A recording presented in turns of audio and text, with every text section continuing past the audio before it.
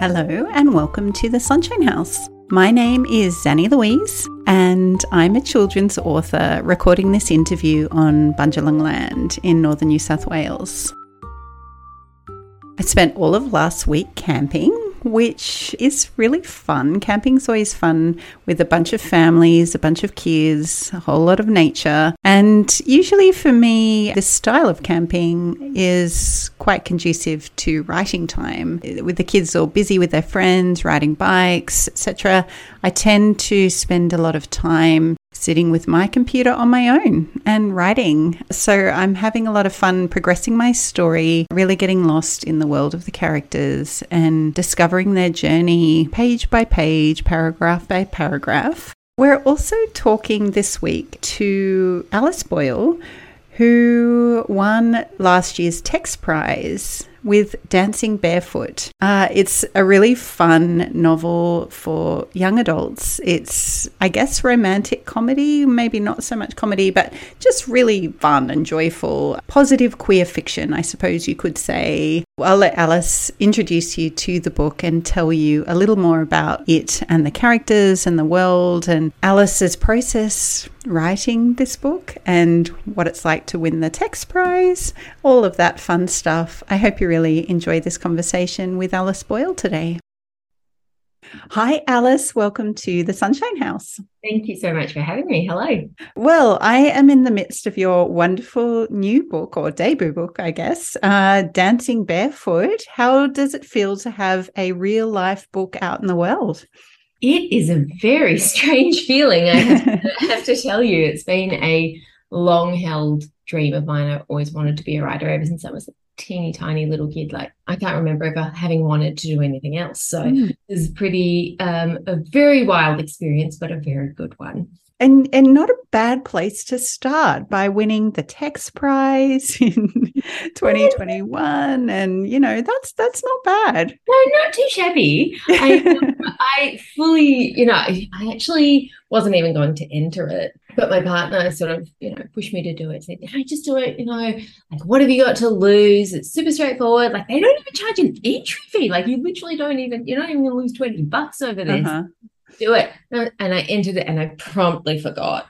Like, really genuinely thought, like, yeah, no chance in hell. And then Sophie Mannix called to say, "Oh, you've been shortlisted." And she was like, "Hi, it's Sophie calling from Text." And I was like, "Text? I don't know anyone at Text." And What's that? So I had a little shriek on the tram. And then I was like, "Well, I've been shortlisted." Well, that was nice. That was good, Yeah, would have been happy with that. Yeah. I was like, that's a really amazing achievement. And I just, and then when Jane called me a few weeks later, Jane, my editor, called a few weeks later and said, "Oh, you've actually won." I screamed in her ear, the poor thing. She's clearly forgiven you because she did a pretty good job editing the book. Well, yeah, she is so incredibly skilled. I was incredibly lucky to have Jane at the helm, sort of being the one to whip Dancing Barefoot into shape, because she just has just this I guess what's the word? I guess she has this incredible instinct for story and for character, and she would be picking apart these things, saying, "Would Patch say this? I don't know if that's actually her." And I was like, "You know what, actually, Jane, 99.99999% of the time you are right." The moral of the story, the editor is pretty much always right. Even if at first it doesn't feel like it because you're quite attached to your story. Well, before we go any further, tell us about Dancing Barefoot. What is the story about?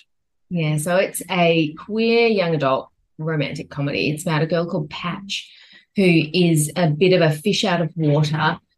She's a scholarship kid at a very fancy hoity-toity private school. She doesn't have a whole lot of friends. She has one friend called Edwin, and they're both, kind of pretty nerdy together. She is gay, not out, although I didn't want to tell a coming out story, but that's, for later. And she has this massive crush on this girl called Evie, who is just completely out of her league, golden child, basketball team, just super popular, straight, devastatingly heart-wrenching crush. And Evie happens to be best friends with Abigail Richards, who is Patch's nemesis. Oh, So Of yeah, course. Yes. Yeah. Throw in a bit of conflict, why don't you? of course, Yeah. gotta have conflict. And anyway, one day Patch and like Evie has no idea that Patch exists, and then one day they sort of have a little run-in encounter, and they sort of start to become friends.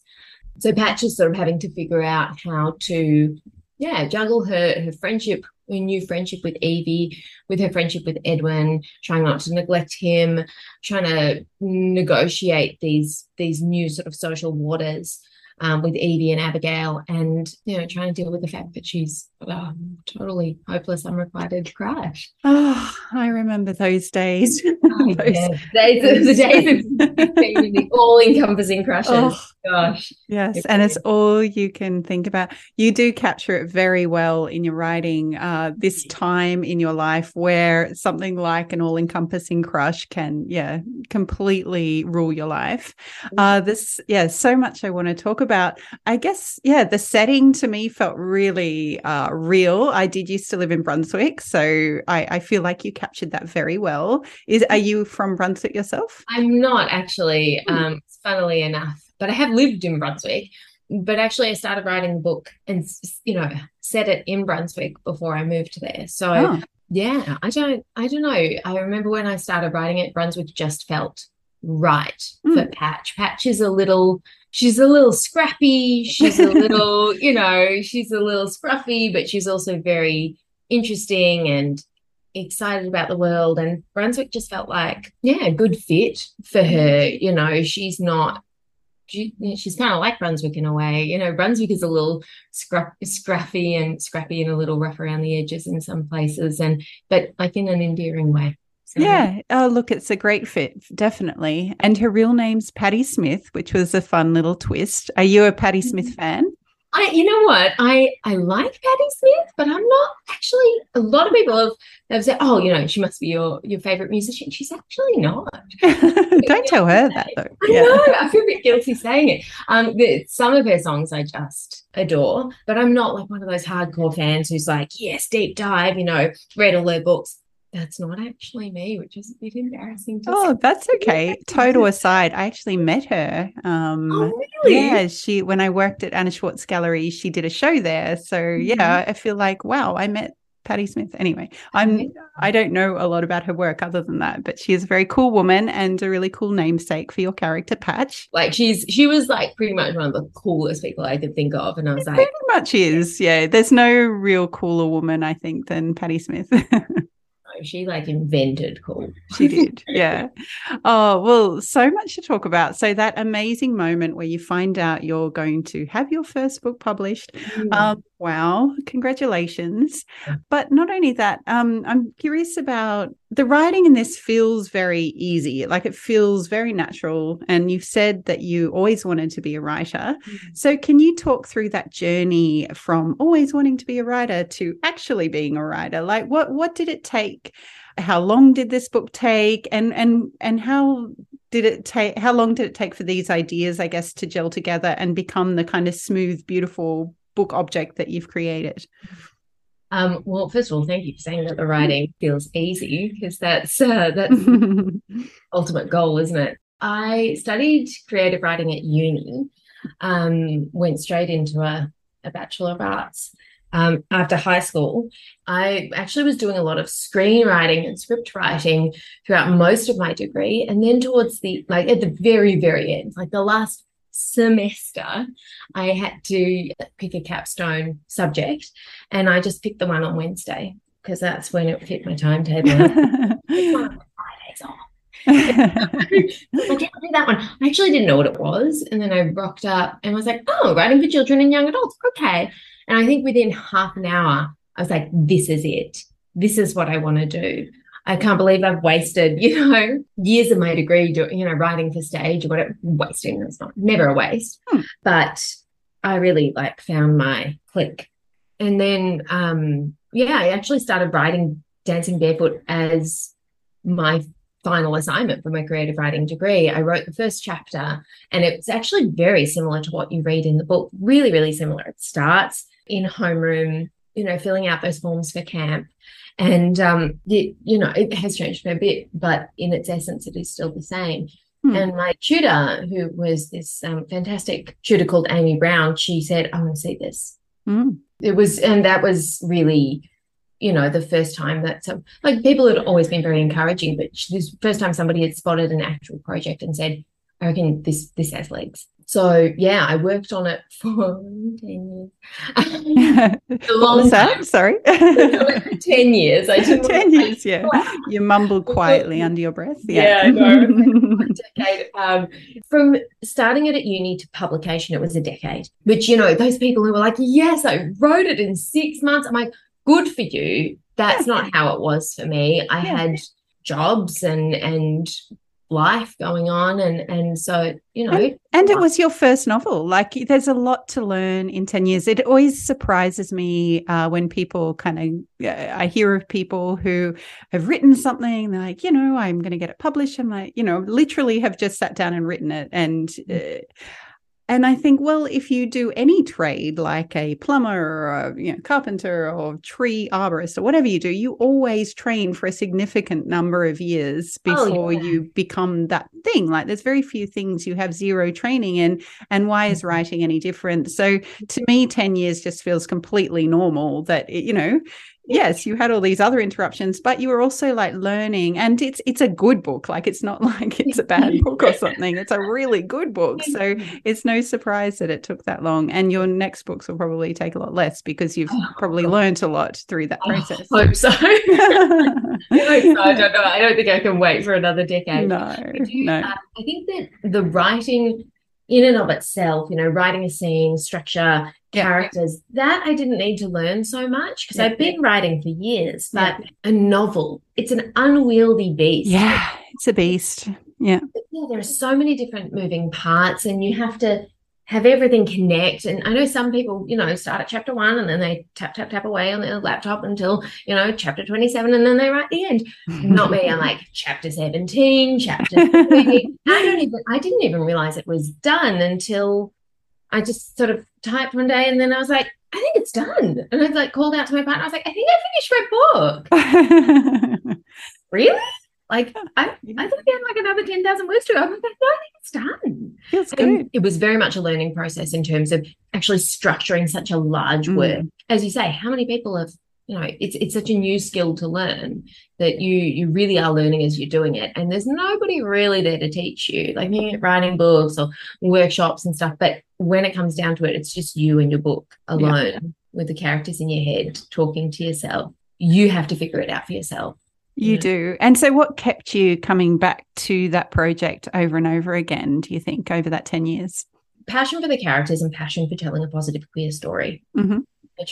When I was a young queer reader, I can't remember ever reading a book when I was a teenager and seeing myself reflected on the page, ever. When I got a little older, there were some books that came out, but they were all pretty negative. Character has a great life, then comes out, and then everything goes down the toilet, ostracization, and is that a word? I should know that. You're a writer now. You're a writer and an English teacher. That's a word. Writers, characters become ostracized, and all sorts of stuff happens. Car crashes and eating disorders and all of this stuff, which is reality for some people, but it wasn't really the reality for me.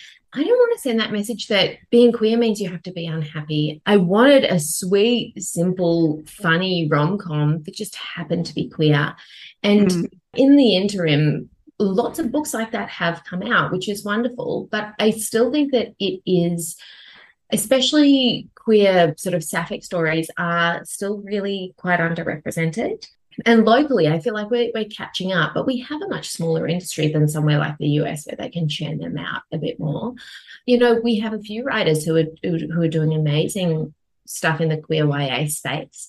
People like Erin Goff and Jess Walton and Gary Lonesborough, but it's very, very recent that's been happening. I would say the last, 5 to 10 years. It's so, so recent. Like, I started writing this before, Love, Simon came out.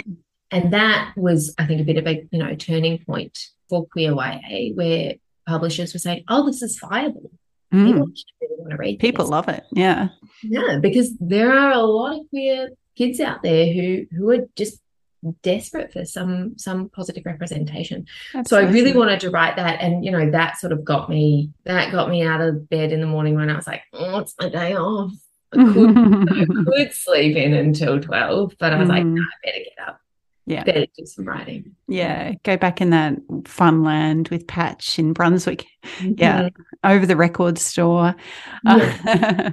I'm a big Casey McQuiston fan. Do you read? Oh, I love Casey. She's awesome. Oh, they're awesome. Yeah. There is starting to become more books in that space, which is fantastic. And obviously Australia can always do better. We can always have more of that. And yours is just a really, exciting and joyful contribution to that space. So yay. So in terms of the writing itself, what sort of stumbling blocks did you find? You talk about not being such a linear writer. Was that hard, keeping it all in your head and kind of tracking the momentum of the story? Not really, actually. I think just how you do it. Yeah. Yeah, I think my brain is a very strange place. And so there's always, there are always 50 things going on at once. So that wasn't such an issue. I think one of the biggest challenges was figuring out character voice for some of the characters, specifically when you're writing, and those character dynamics when you're writing, chapter 17, but you don't really know who the characters are just yet. So some scene, there was plenty that just ended up in the metaphorical bin, the digital bin, that, I was like, this is terrible. And some characters like Patch, I just knew her from day one. She and I share a lot of similarities, but then people go, oh, is Patch you? And I'm like, oh, definitely not. We're very, very different in a lot of ways, but I was a scholarship kid at a private school. I, felt like the only gay kid at my school. I was definitely not. But at the time, I was the only out kid that I knew of in my year of 275 kids, pretty much. So, I think there were like maybe one or two other people that there are those similarities. But, Abigail, I knew Abigail really well. I knew what was motivating her from day one. Other characters like Evie, that she was a little trickier to figure out. I had some ideas about her. I knew sort of her backstory, but I needed to figure out her voice and what was motivating her in different scenes. So I think that was probably the biggest challenge in wrangling a piece so large and having these characters that you spend so much time with, just sort of figuring things out. And sometimes there were little tangles and knots where I'm like, how am I going to solve this? And then, in the shower at like 11 p.m., you go, oh, bingo. And then you end up writing till 2, and then you're exhausted at work the next day, but it's totally worth it because you're like, yes, I finally figured that out. Cracked it. Yeah. Yeah. So it's actually a really fun process. I think, if you don't love writing, you don't become a writer, right? Mm-hmm. Yeah, absolutely. And I love that thought that you have to keep it sort of simmering in the back of your head, and occasionally it'll all just gel together because the unconscious brain works in mysterious ways, I think, and often in the shower or doing nature walks or driving or those kind of things. I'm too gay to know how to drive, so I actually don't get the benefit of the driving thoughts, but I hear they're really good. The driving thoughts. Trams, they work really well too. I've written stories in my head in trams, or had moments of like clarity in a moving vehicle. It doesn't have to be you driving. Yeah, I'll have to get somebody to drive me around the country. So we'll just hop on a tram and go from one end of the line to the other, and just I don't know what it is. Warm water, moving vehicles. Well, nature, that makes sense. I don't know. There's certain things that kind of provide a conducive atmosphere for your unconscious to just suddenly piece together all the struggly bits of the puzzle and go, oh, clarity, love it. Someone on Twitter was like, the moment they invent a shower you can go for a walk in, I think it's over for all of you. I'm getting my book done. That would be a great invention. Yeah, like a little solar pack on your back and the shower over you. I didn't even think of that. I was just thinking, you're thinking much more creatively. I was just walking around in a massive shower. I was like, the whole cubicle comes with you. Okay, cool. Yeah, I like that too. Oh, well, next book idea. Speaking of next books, you're a teacher, right? So a high school teacher or Yeah, full-time? pretty much. Pretty Yeah. much full-time high school teacher, English teacher. Yeah, amazing. What grades do you teach? Mostly year 8 at the moment. Oh, I've nice. year Yeah. 10s as well. So that's wonderful. But it's very busy because, I've got the teaching, I'm doing my master's and my first book come out. So it's yeah, I always think like, oh, whose idea was this? And then my partner's like, yeah, it was yours. That's amazing. So what's your master's in then? Teaching. Teaching as well. Because I don't love teaching enough. I used to say do some more teaching and become a better teacher. So wow. It's a lot of teaching, which actually I do love. So I think that, teaching is kind of like writing, it's a bit of a, I don't want to say a calling because that's a bit naff, but it is, it's definitely something that I can't imagine having it. Yeah, you feel drawn to, you're passionate about. So with that in mind, you're full-time in the secondary school English teacher doing a master's. How do you find time to write? Is it just on a Sunday or do you weave it into other parts of the day? To be perfectly honest, this year I don't really find a lot of time to write. Yeah. I used to, when I was just teaching, I used to just teach English as an alternative language. And did that 5 days a week, but it was actually pretty cruisy. And I used to, I could write in the afternoons, although I'm not a great afternoon writer. I really am. I'm not a morning person, but I'm a morning writer. I wake up and before I can properly open my eyes and really wake up, I'm like, grab the laptop, let's go. No time to be self-conscious about it. But honestly, at the moment, I haven't had a whole lot of time. Whenever I do manage to get a free morning somewhere, I have been working on another project. And in lockdown, I managed to get 40,000 words of a project out, which was like, that was wild. I'm becoming one of those 6-month people. But then it sort of, I haven't. So I've got a couple but they're very much on the back burner, unfortunately, at the moment. That's okay. So you've got some stuff kind of, there. So when you do have the time, you can leap back in. And I think, honestly, it has also just been a super hectic year with Dancing Barefoot coming out. Yeah. Which has been so exciting, such a wonderful experience.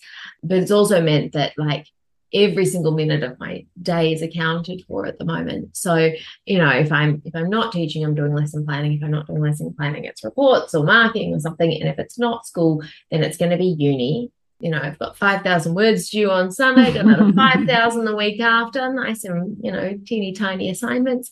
And then, if I'm not doing that, then there are sort of book edits that have needed to be done this past year as well. So if I could, sorry, Melbourne Uni, but if I could get rid of one,